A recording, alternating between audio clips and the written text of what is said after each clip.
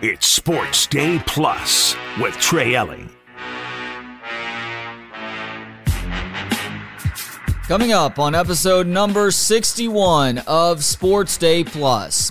At 6:45, where are we at in society? I weigh in on 16 supposed food trends for modern dining. Keep your dogs at home, please. At 6:15, it is the first of my weekly 2-segment chat with Justin Wells of Inside Texas. And in mere minutes, Longhorn Hoops drops another one at home.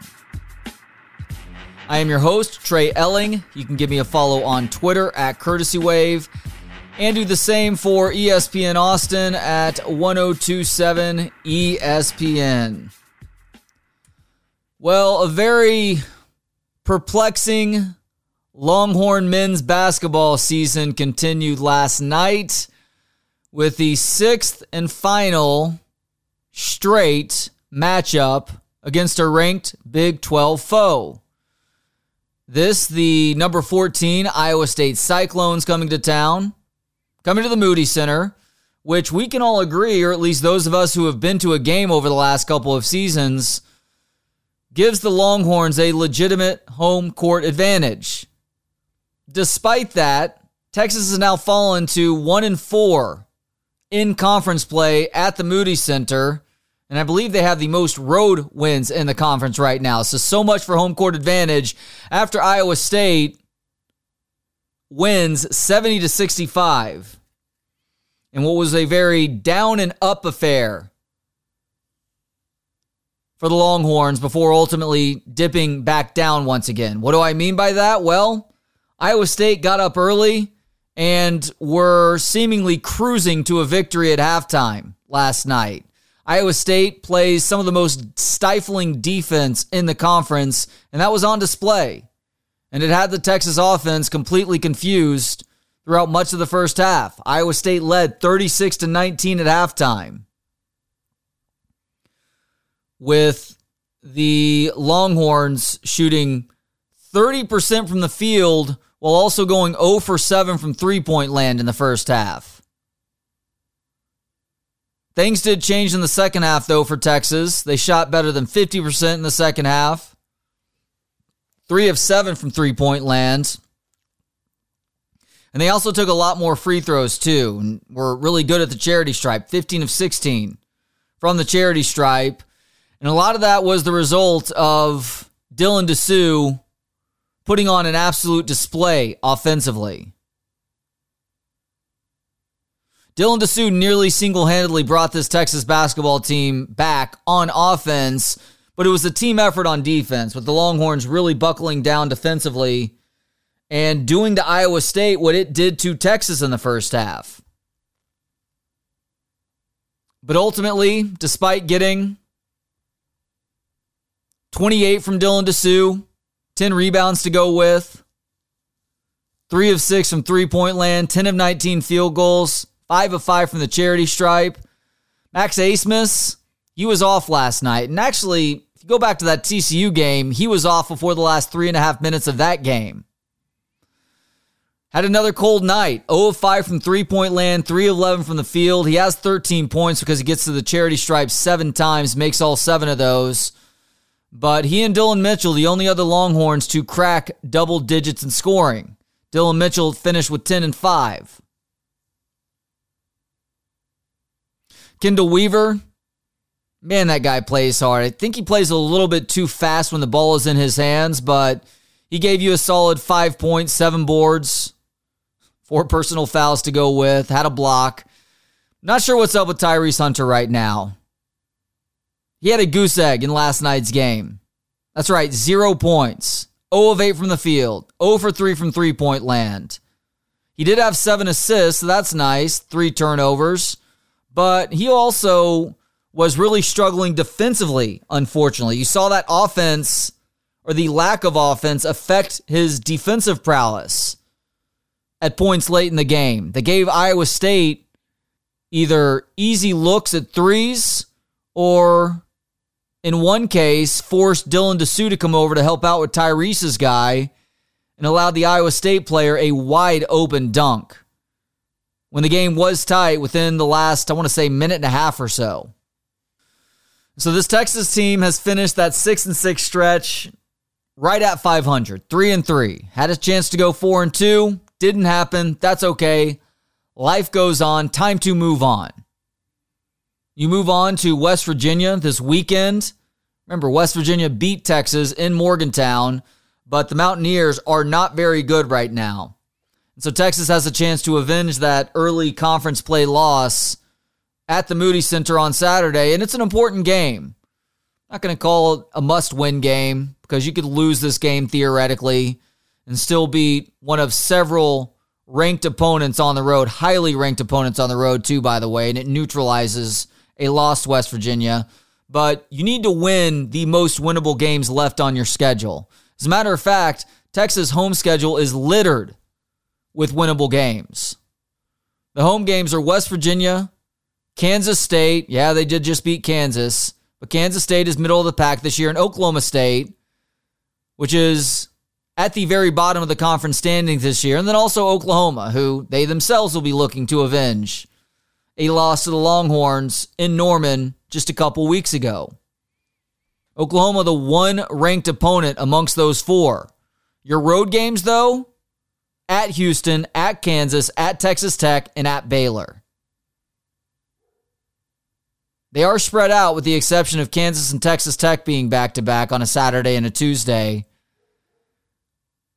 But West Virginia is very important to get yourself refocused and get ready to go, because after that West Virginia game, and I don't know why this is, I feel like this isn't a normal part of the Big 12 basketball schedule. Maybe I'm wrong about that, though.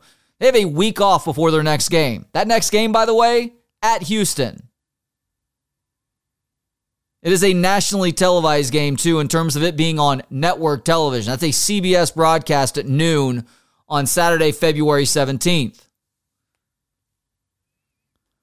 So to have a short memory is going to serve this team well to get ready to go for West Virginia, because you do have a huge matchup after that with Houston in a week. I just need to say this about the Texas basketball team before we move on. We'll be joined by Justin Wells of Inside Texas for a couple of segments after this one. Over the last couple of games, we've seen this Texas basketball team win or get close to winning based on heroic efforts being made by individuals on the offensive end. That is not sustainable.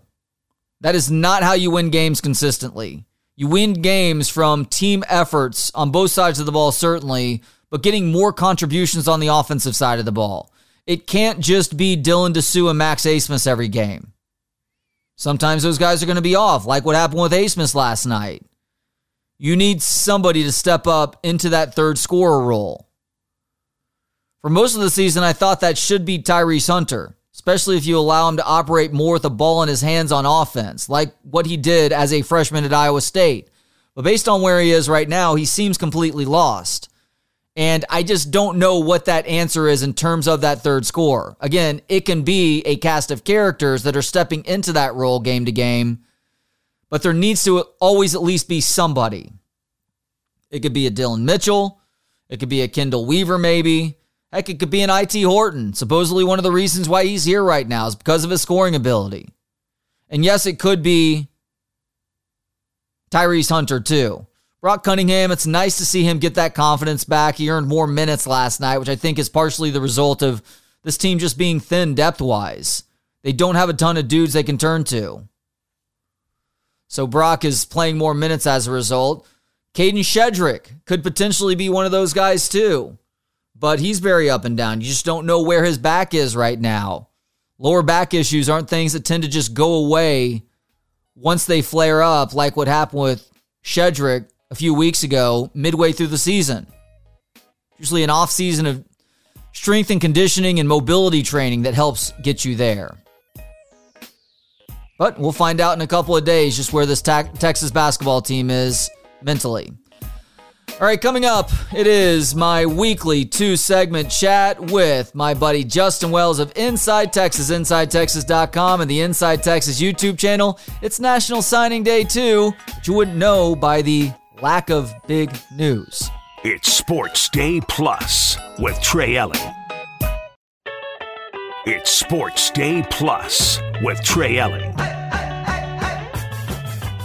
It is a Wednesday, right around 6:15, means it's time for my weekly two-segment chat with Justin Wells of Inside Texas, InsideTexas.com, the Inside Texas YouTube channel. You can give him a follow on Twitter at JustinWells2424, and you hear him on this show Wednesdays, usually for a couple of segments.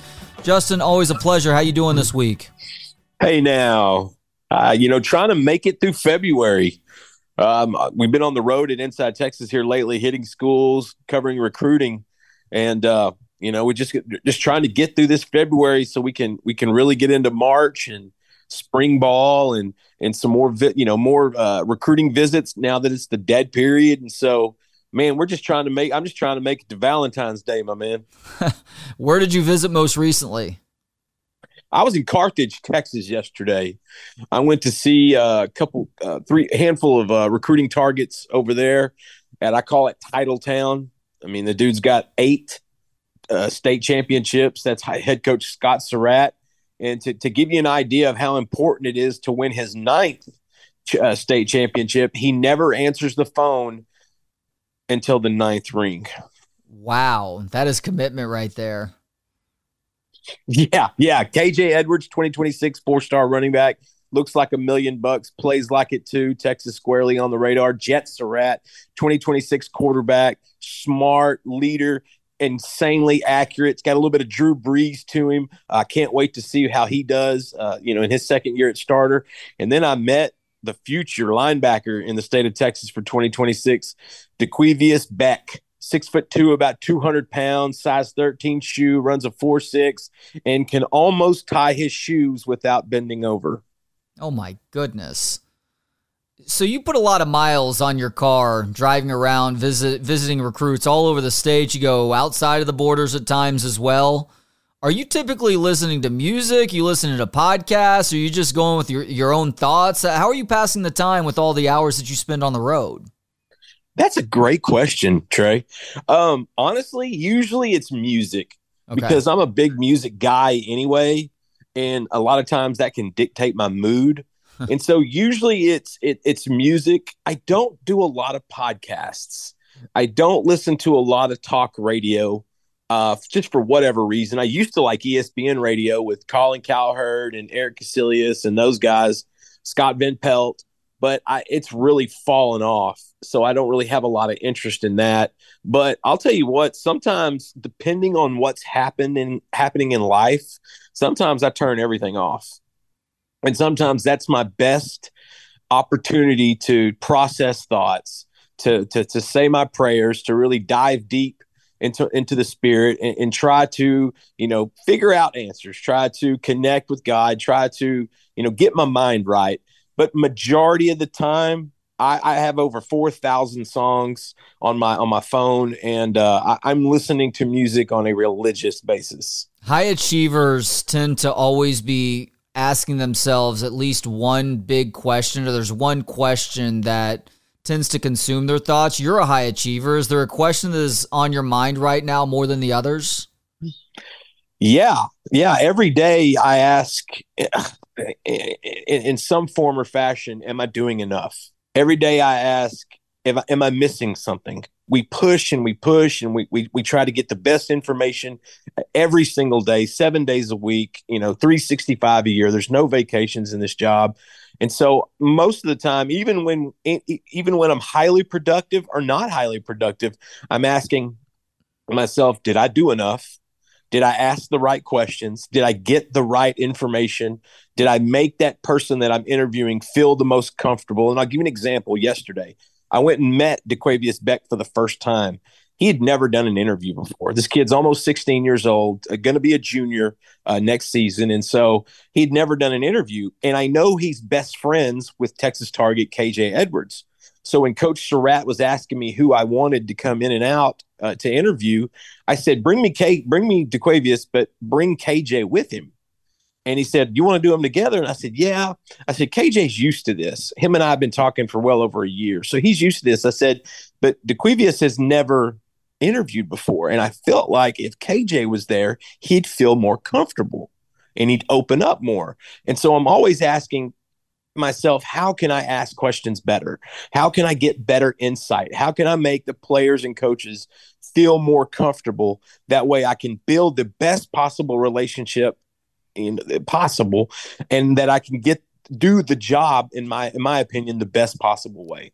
That is great insight for the overall process, and I think also who you are as a person and how you are constantly looking out for others too. We take it for granted when we see these interviews with these 16, 17, 18-year-old kids that they just need to comfortably be able to talk about these things because you are asking specifically about them. But a lot of times this is a brand new process, or they could have social anxieties that they're having to overcome in answering these questions and helping the feeding frenzy of the masses who need that nonstop recruiting intel. So kudos to you on that one. Yeah, I mean, that's just life, man. That's how you build relationships. That's how you get close to people. That's how I thank God. That's why he put us here. We need to love each other. We're all in his image. We're all brothers and sisters, and we got to do the very best we can. And it's funny because, like with Taquivius, he does not like talking about himself at all. He does not like that. And he's got a humility and modesty about him that I find very endearing. And you can read the new story I posted last night at InsideTexas.com. I love that about him because it's usually one way or the other. They're either really quiet and don't really want to talk about themselves, or they are very excited and really want to talk about themselves. I try to find that happy medium with a lot of these guys, but usually it's one extreme or the other when they're freshmen or sophomores. And by the time they're seniors, the higher up prospects are a little more polished. And I try to explain to the younger guys, I said, look, this is something, if this is your future, if you see yourself being an athlete in college and potentially in the pros, this is where you hone your craft. This is where you put the basis for how you're going to react, because the media is a part of the sports, stratosphere. It's always been there, and it's always going to be there, especially with social media now. I feel like it's ramped up 100 times. And so I try to explain to them, the better you do here, the easier it's going to be when you get older. And I give them, when I get close to these guys, they'll say, what should I say? And I was like, well, just be honest, just open up. I said, but you need to know your cliches. Okay. Stuff like, I'm just happy to be here, and I can't wait to contribute to the program. And I'm just one guy in the team aspect, or, I can't, I'm taking it one day at a time, and I'm trying to be the best me I can today, and not look too forward, not look ahead too much. I've got a little grouping of cliches that I'll give the guys if I felt like they're having a difficult time, or they're stuttering through it, or they're looking for the things to say. I'll always give them these cliches to say, look, these are what you need to work on. Now, the more you open up depends on the interviewer. If you trust them, if you're more vulnerable, that's between you and that interviewer. But as long as you've got these cliches, you're always going to be covered. And I felt like, for the most part, they're very receptive to that. You're like Kevin Costner's Crash Davis on the recruiting trail, trying to help all these Nuke LaLooshas along. That's exactly where I got it. That's exactly what it is. And I think there is not a better comparison right now than that's what I'm doing. Costner did it, and he wasn't wrong. Nuke got to the show, and what was the first interview he did? He threw out the cliches. And I know it sounds funny. I know it sounds like I'm almost joking, but it really is true. These guys need to prepare, because if they're going to college, they're going to be in front. If they're going to play at Texas, they're going to have a media availability. Some will have many, and you need to be prepared for this kind of stuff. And you can tell the guys that have done it for a few years, and you can definitely tell the ones that haven't. Yeah, and just thinking back a couple of years, Moro Ajomo tried to be brutally honest and tried to inspire his football team, and he got into a world of hurt, unfortunately, as a result. And I don't know if he was given a complete media blackout after that, but knowing how to toe that line and not be too honest, as much as I appreciate that honesty, to try and be as generic as possible keeps you from having to deal with any additional distractions or headaches, as you need to be the most focused on the task at hand that has to do with performing your job on the football field too. Yeah, and Moro's a great example, because Moro was a guy who had the best of intentions. You have to understand, Moro is a great kid, an outstanding person. He had the best of intentions, but some of that was too much. Some of that needed to be kept in the locker room, need to be kept, within the team camaraderie in the group. And he had to learn the hard way, and he did get a media blackout. I don't think he spoke to the media again. Now, granted, we've seen media blackouts with other players. I'll never forget Jeff Swain, former tight end at Texas, and they brought him out for an availability. And, it was the first time we had seen him. And I thought, okay, he's one of their better players at that time. I believe it was in the Charlie Strong era. And, he started speaking his mind and cussing because that's who Jeff Swain is. He was one of those locker room enforcer type guys that had very little BS to his life. He was a very straightforward guy. And I loved it. At the same time, I thought, well, this is going to be the last time we see him for an availability, so we better get as much as we can. But, Morrow meant the best. I think every kid means it in the best way. They want to be a great teammate. They want to be respected in the locker room. But you just have to find that happy balance of telling some truth, giving some great answers and insight, but also protect your guys, protect your boys, protect the coaches. And I always tell them less is more unless I'm interviewing you.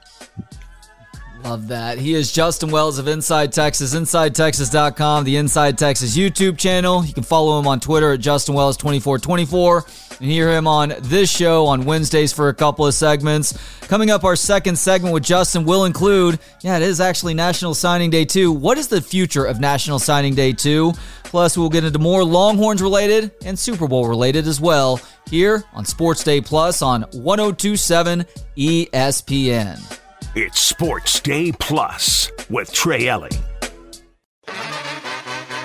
It's Sports Day Plus with Trey Elling.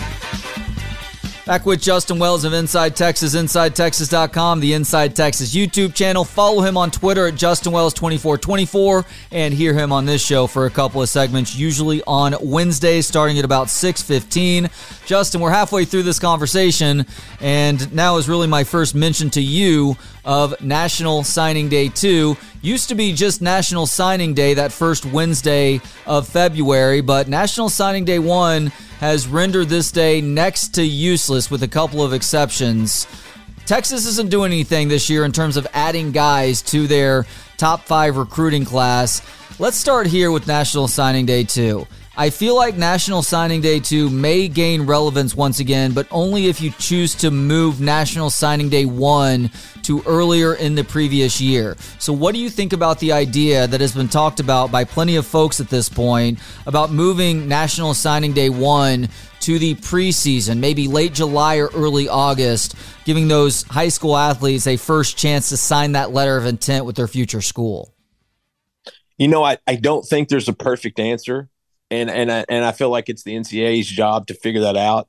But any ideal that, signing before you play your senior season, I think is dangerous, very dangerous, because you're literally trying to lock in a 17, 18-year-old for about 6 months before he gets to choose his school. And then you always have coaching changes that usually start in November. And you always have guys moving around and decommitting and things of that sort. And if they sign too early, I think there would be so much buyer's remorse, because I don't necessarily think kids always know before their senior year where they want to go. Now there's a trend where they're committing by, after those June official visits, really high in July, really high in August, but they're not signing. They're just attaching themselves to that school, grabbing a spot, and hoping they play well their senior year, and it becomes justified. Anything before their senior year to me is too much too soon. I'm not a fan of it in late December because, one, it's right smack in the middle of a lot of state championship games with a lot of high schools around the country. And so you're infringing there. And then I think this last year, it was 3 or 4 days before Christmas. Coaches can't even go Christmas shopping because they have to worry about a signing class in the early signing period. And I just think it's taxing on the coaches. I think it's too much. That's why there needs to be so much regulation when it comes to this. I personally miss that first February. I woke up this morning and I thought, hey, it's National Signing Day. And then I checked my notes. 80% of Texas 2024 cycle is already in the football program. So this day is basically wasted. Now, you see value in it only in schools that had transition classes where there were new coaching changes. You also see a lot of movement on schools almost at a lower FCS level, a Texas State, a UTEP, a UTSA, very active on that second signing day. And then like with other schools like Mike Elko going to College Station, Texas A&M had a big signing day with a lot of guys. And so when you lose a coach, the second signing day is basically help us shore up this first signing class here, and we'll do it in February, since they were hired in December or in some cases January, and they had about a month to put all this stuff together. It's crammed a lot of the time. I don't think there's a perfect answer. I don't know when the best time to do it is. I do miss that early February eagerness, that Christmas morning type feeling. We do get a lot of that in the first signing period with early December, especially with Steve Sarkisian in Texas, because he is literally looking for early enrollee, self-motivated, self-focused, self-driven individuals. That's the MO of the culture of that program. And so if you can get guys, if you can sign 23 guys in mid-December and 19 of them are going to be enrolled within a month, to me, that's maximizing that window there. That's Sark in Texas fully embracing what they're dealing with in the moment. But that question, you and I go through this every cycle, I feel like, and I just don't think there's a perfect answer. I don't think there's a perfect date. I think it's just something where they're trying to figure it out. They're trying to make it better. In some cases that we see improvements. In some cases, I think they make it worse. But the last thing we need to do is have a signing period before these kids ever play a senior snap, because you are really betting on a guy that may not even be close to growing to his potential or to who he's going to be. Your thoughts make a lot of sense, and in really adding on to Steve Sarkisian doing it right, I feel like if you're doing it right in this day and age, it's very low on that drama that we used to be so accustomed to on the original signing day in early February. I don't remember the last time that there was heavy drama for Texas. And I know that they've gotten guys on signing day. They got guys this most recent National Signing Day 1 later in the game, flipping an A&M recruit amongst other things. But do you have a favorite piece of signing day drama from signing days past? Oh, wow. That's a loaded question. Man, I think Eric Nalin, my co-pilot at Inside Texas, and I are going to write a book one day. We just want to make sure the kids have all cleared out of college, cleared out of the NFL, and then we can start telling some of these juicy stories. Is there a way to tell one of those stories without giving up names or schools? I'll give you one, and we deemed it Malik-miss. And it was the big recruitment of five-star linebacker out of Mesquite Poteet for the class of 2015, Malik Jefferson. And, you know, there wasn't a lot of drama because Eric had absolutely 100% coverage on that recruitment. I was close with the family as well. And so we were there. But I'll never forget, Eric had come over to the house because Malik had called him and said, look, I've made my decision. And this was before he was going to announce. Obviously, Malik was going to tell us where he was going, and we were going to have quotes and have the story ready and all that fun stuff. And as he was walking out, one of the writers from Texags had showed up to do the other interview because it came down essentially to Texas and Texas A&M. Sumlin was making a late push. I think they had just gotten Chavis, or they were about to sign Chavis as a defensive coordinator. So there was a lot of movement. But I'll never forget Eric calling me on his way out and telling me, as I walked out, Texags was walking in, and Eric just had this giant smile on his face. And he's like, I don't think they know what's about to come, because there was a sense that A&M had this momentum going to the SEC, that Kevin Sumlin was this like dynamic recruiter, but in the end, it didn't come out that way. He obviously signed with Texas and brought DeAndre McNeil, a teammate, with him. But it was funny because it was so much drama built up to that last 2 or 3 days, because Malik waited till, damn near signing day to make the call. But it was Eric's expression, when Texags was walking in, and he's like, man, I couldn't tell the guy, you're not going to like this interview. I couldn't tell the guy, this isn't going to go the way you think it's going to go, because, we had to keep our bond and keep our trust with Malik and his family. And so That's one quick story. I'll give you another one. Same class, same cycle.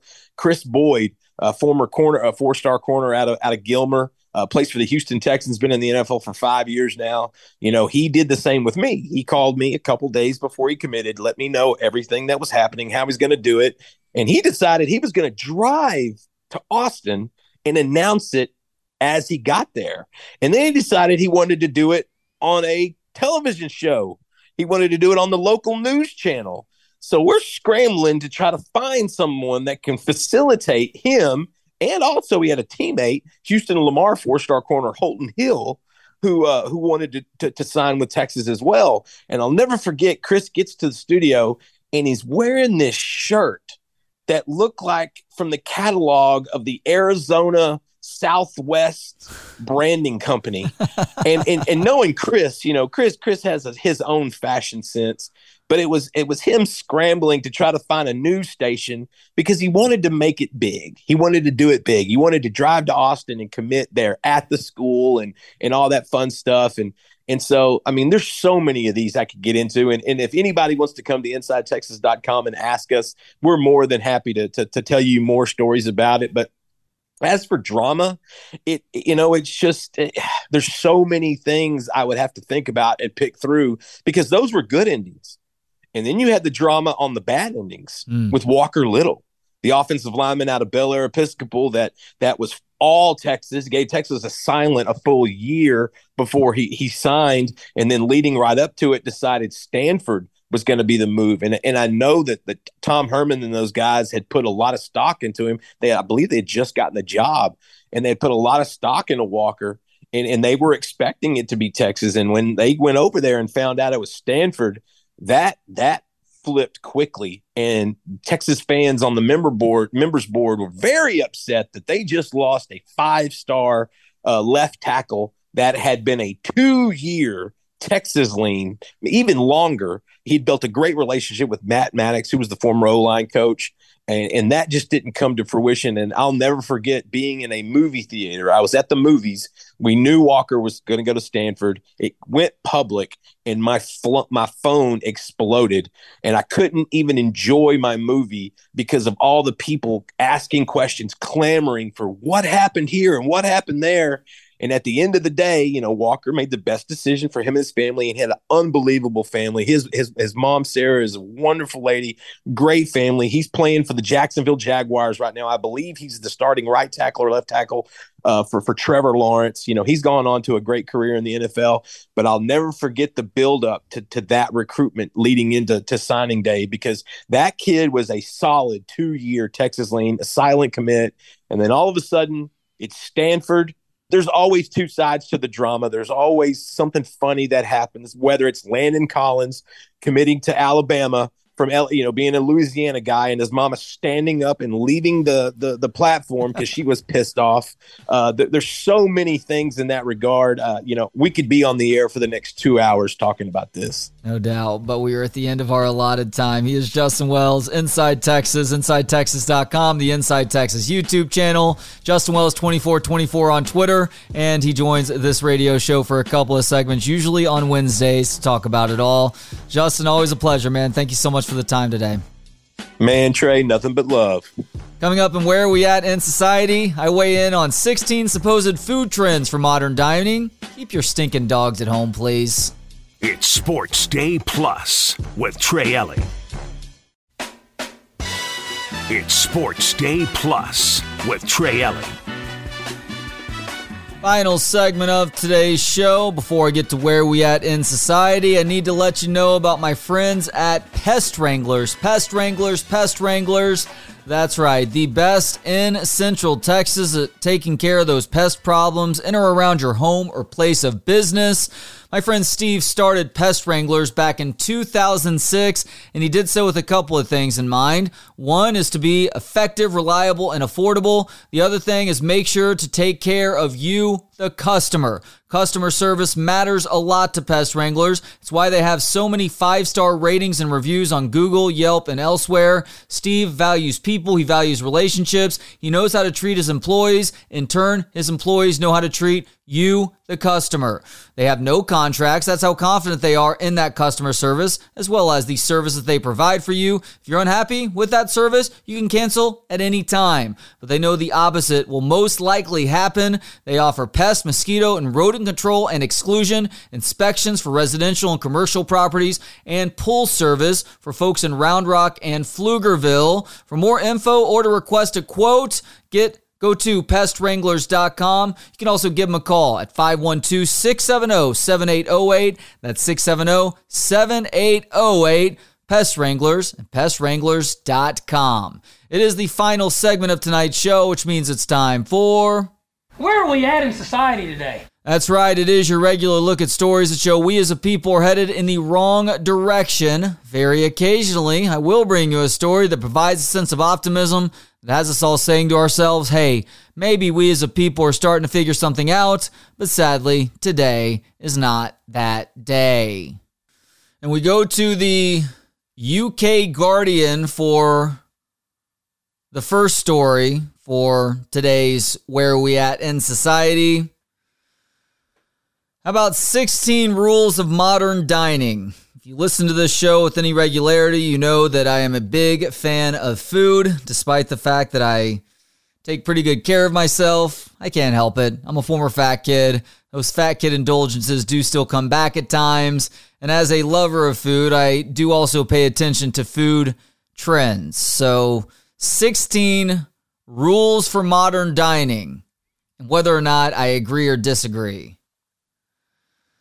The first rule is that certain restaurants can get away with walk-ins only, no reservations. That is totally up to the restaurant as to whether or not they want to do that. Now, if you're asking me whether I'm willing to wait in a long line for food, the answer is no. So with a lack of reservation system, you do always run the risk of people like me turning in other directions. But if you can create the hype and keep the hype up, then it doesn't matter, because for some strange reason, people love waiting in lines. It's not just with food, but especially with food. I see it all the time driving around, looking at places that have a drive-through option and a dine-in option, fast food restaurants. Just think about, I don't know, Chick-fil-A, P. Terry's, In-N-Out. Line that literally wraps around the restaurant, and people would rather sit in their car and wait in line versus taking half the time to park, get out of their car, walk inside, and just order the food face to face. So yes, a restaurant can do the walk-in only, no booking thing, but I'm not going to wait for you. And I know there are a lot of barbecue places in town that qualify as such. Now, Franklin Barbecue is a different experience, obviously. Aaron Franklin, friend of the show, has joined me in conversation numerous times now, most recently to talk about his excellent new book, Franklin Smoke. That's more like a tailgating experience before a football game, because the restaurant's not even open up to a certain point, and you do have to get there hours beforehand. But you post up with a cooler, maybe some lawn chairs, and you prepare properly. Even still, got too much stuff going on in the day to just take 3 to 4 hours out of a morning to wait for barbecue. There's great barbecue all over the city. So for tourists, that might work. For us working folk, not going to cut it. Just going to go grab a meal from, I don't know, Style Switch if I'm looking for barbecue. Sometimes there's a line there. It's not 4 hours long, though. Next to the 16 rules, dogs are starting to be allowed in dining rooms now. Abso-freaking-lutely not. I know, we all love dogs. You love dogs. I love dogs. Despite the tone of my voice right now, believe it or not, I do have 2 dogs at home, one of whom I do love some of the time. The other one is pretty darn annoying. If dogs have special needs, this is a special needs dog. Pretty sure he thinks he's a cat. But I get the affinity for dogs. They are loyal creatures. And by loyal, I mean loyal to the next hand that feeds them. But they are loyal to you right now because you're the one that feeds them with regularity. They are cute. They are cuddly.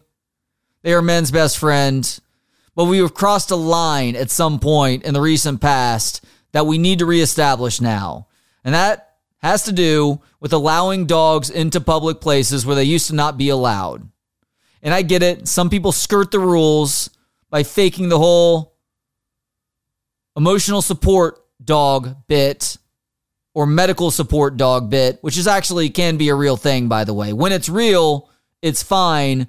When it is being exploited, no thank you. That is unacceptable. So with the exception of those medical emergency dogs, it's time to stop bringing your dog to the grocery store, to the coffee shop, and yes, to restaurants. If there is a restaurant that allows dogs on the outdoor patio, fine. But inside a restaurant is unsanitary. I'm pretty sure it's a health code violation, as a matter of fact. So no dogs in the dining room. How about booking deposits and charges for no-shows? There are people who sit on multiple reservations, so to try and reduce that, I am completely fine with booking deposits or charges for no-shows within a certain amount of time. You can cancel prior to 24 hours before the reservation happens. You don't get charged. Maybe even 12 hours beforehand, because stuff does come up day of. But we need to figure out a way to stop people from sitting on multiple reservations at good places, screwing other diners in the process. So yes to a booking deposit or a charge. And you can choose not to pay the booking deposit or say no to the charge by not reserving at that restaurant. A cakeage charge is a part of modern dining. A cakeage charge, excuse me. A cakeage charge is a person bringing a birthday cake to the restaurant, and they get charged for the cake to be cut up and plated and brought out to people with silverware. Yeah, you are bringing outside food into the restaurant. Special occasion, it's a birthday, but you are going to have to deal with a little bit of an upcharge. That is not a problem. You can't not bring outside food or beverage into restaurants. It's a very basic rule of thumb. How about a trend that has started up in some places that have restaurants banning phones in the dining room? Now, my family tends to have a general rule that we don't like phones out at the dinner table, with some exceptions. But you can't tell people you don't get to take your phone out altogether. I think that actually hurts a lot of restaurants. How many times are you seeing people pulling that phone out and taking a picture and posting it to social media? It's a little bit of a hype suicide if you're a restaurant that wants people to spread the word on the good food that you're slinging. So no, I am opposed to a cell phone ban in dining rooms. A return of dress codes. Good luck. Every restaurant can make that decision for themselves. But in a town like Austin, with few exceptions, if you are very, very fine dining, then yeah, maybe there's a bit of a dress code. But otherwise, it just matters where you are. Dallas, one of the reasons that Dallas annoys me, they try so hard to be cooler than they are. And I say that as a DFW kid. There are way too many places that have dress codes where it's like, look, you're a sports bar. You're a glorified sports bar. Stop telling me that I need to have closed-toed shoes on or I can't wear a hat inside. So dress codes, it's up to the business, but do so at your own risk. How about restaurants that ban children under 12? I have kids who are 9 and 7 now. They are more courteous and have better etiquette than a lot of the adult diners that I know. So I think there's a little bit of ageism going on there. Look, I get it. There are a lot of kids who can't go into certain types of restaurants, but there are kids, and there are parents, by the way, who have been taking their kids to those sorts of places, helping them to understand how to conduct themselves in restaurants that would be unfairly left out of the process. So I guess it's the restaurant's decision if they want to do this. I am against it, though, because there are a lot of well-behaved kids who know how to conduct themselves in good restaurants. How about time-limited table sittings of 90 to 120 minutes? Completely fair. There are way too many people out there who linger at a table at a busy restaurant that maybe it doesn't take reservations or maybe it does.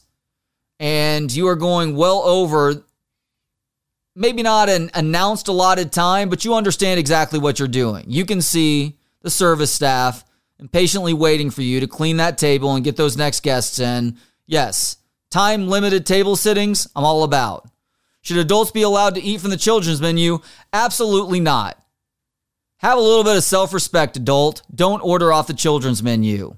How about a restaurant that doesn't have a website, a menu, or prices online? You're free to do that, but way to put yourself at a major disadvantage in the age of the internet. Is it okay for coffee shops that serve brunch to ban laptops on the weekends? It's your business. Do what you want to. But again, I would question the viability of something like that. No salt and pepper on a table. Hey, that restaurant believes that what they're doing is going to be as good as you're going to get it. So accept that. You can always ask for salt and pepper, and you will draw the ire of the service staff.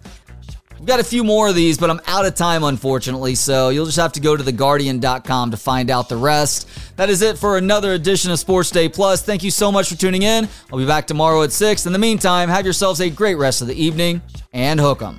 It's Sports Day Plus with Trey Elling.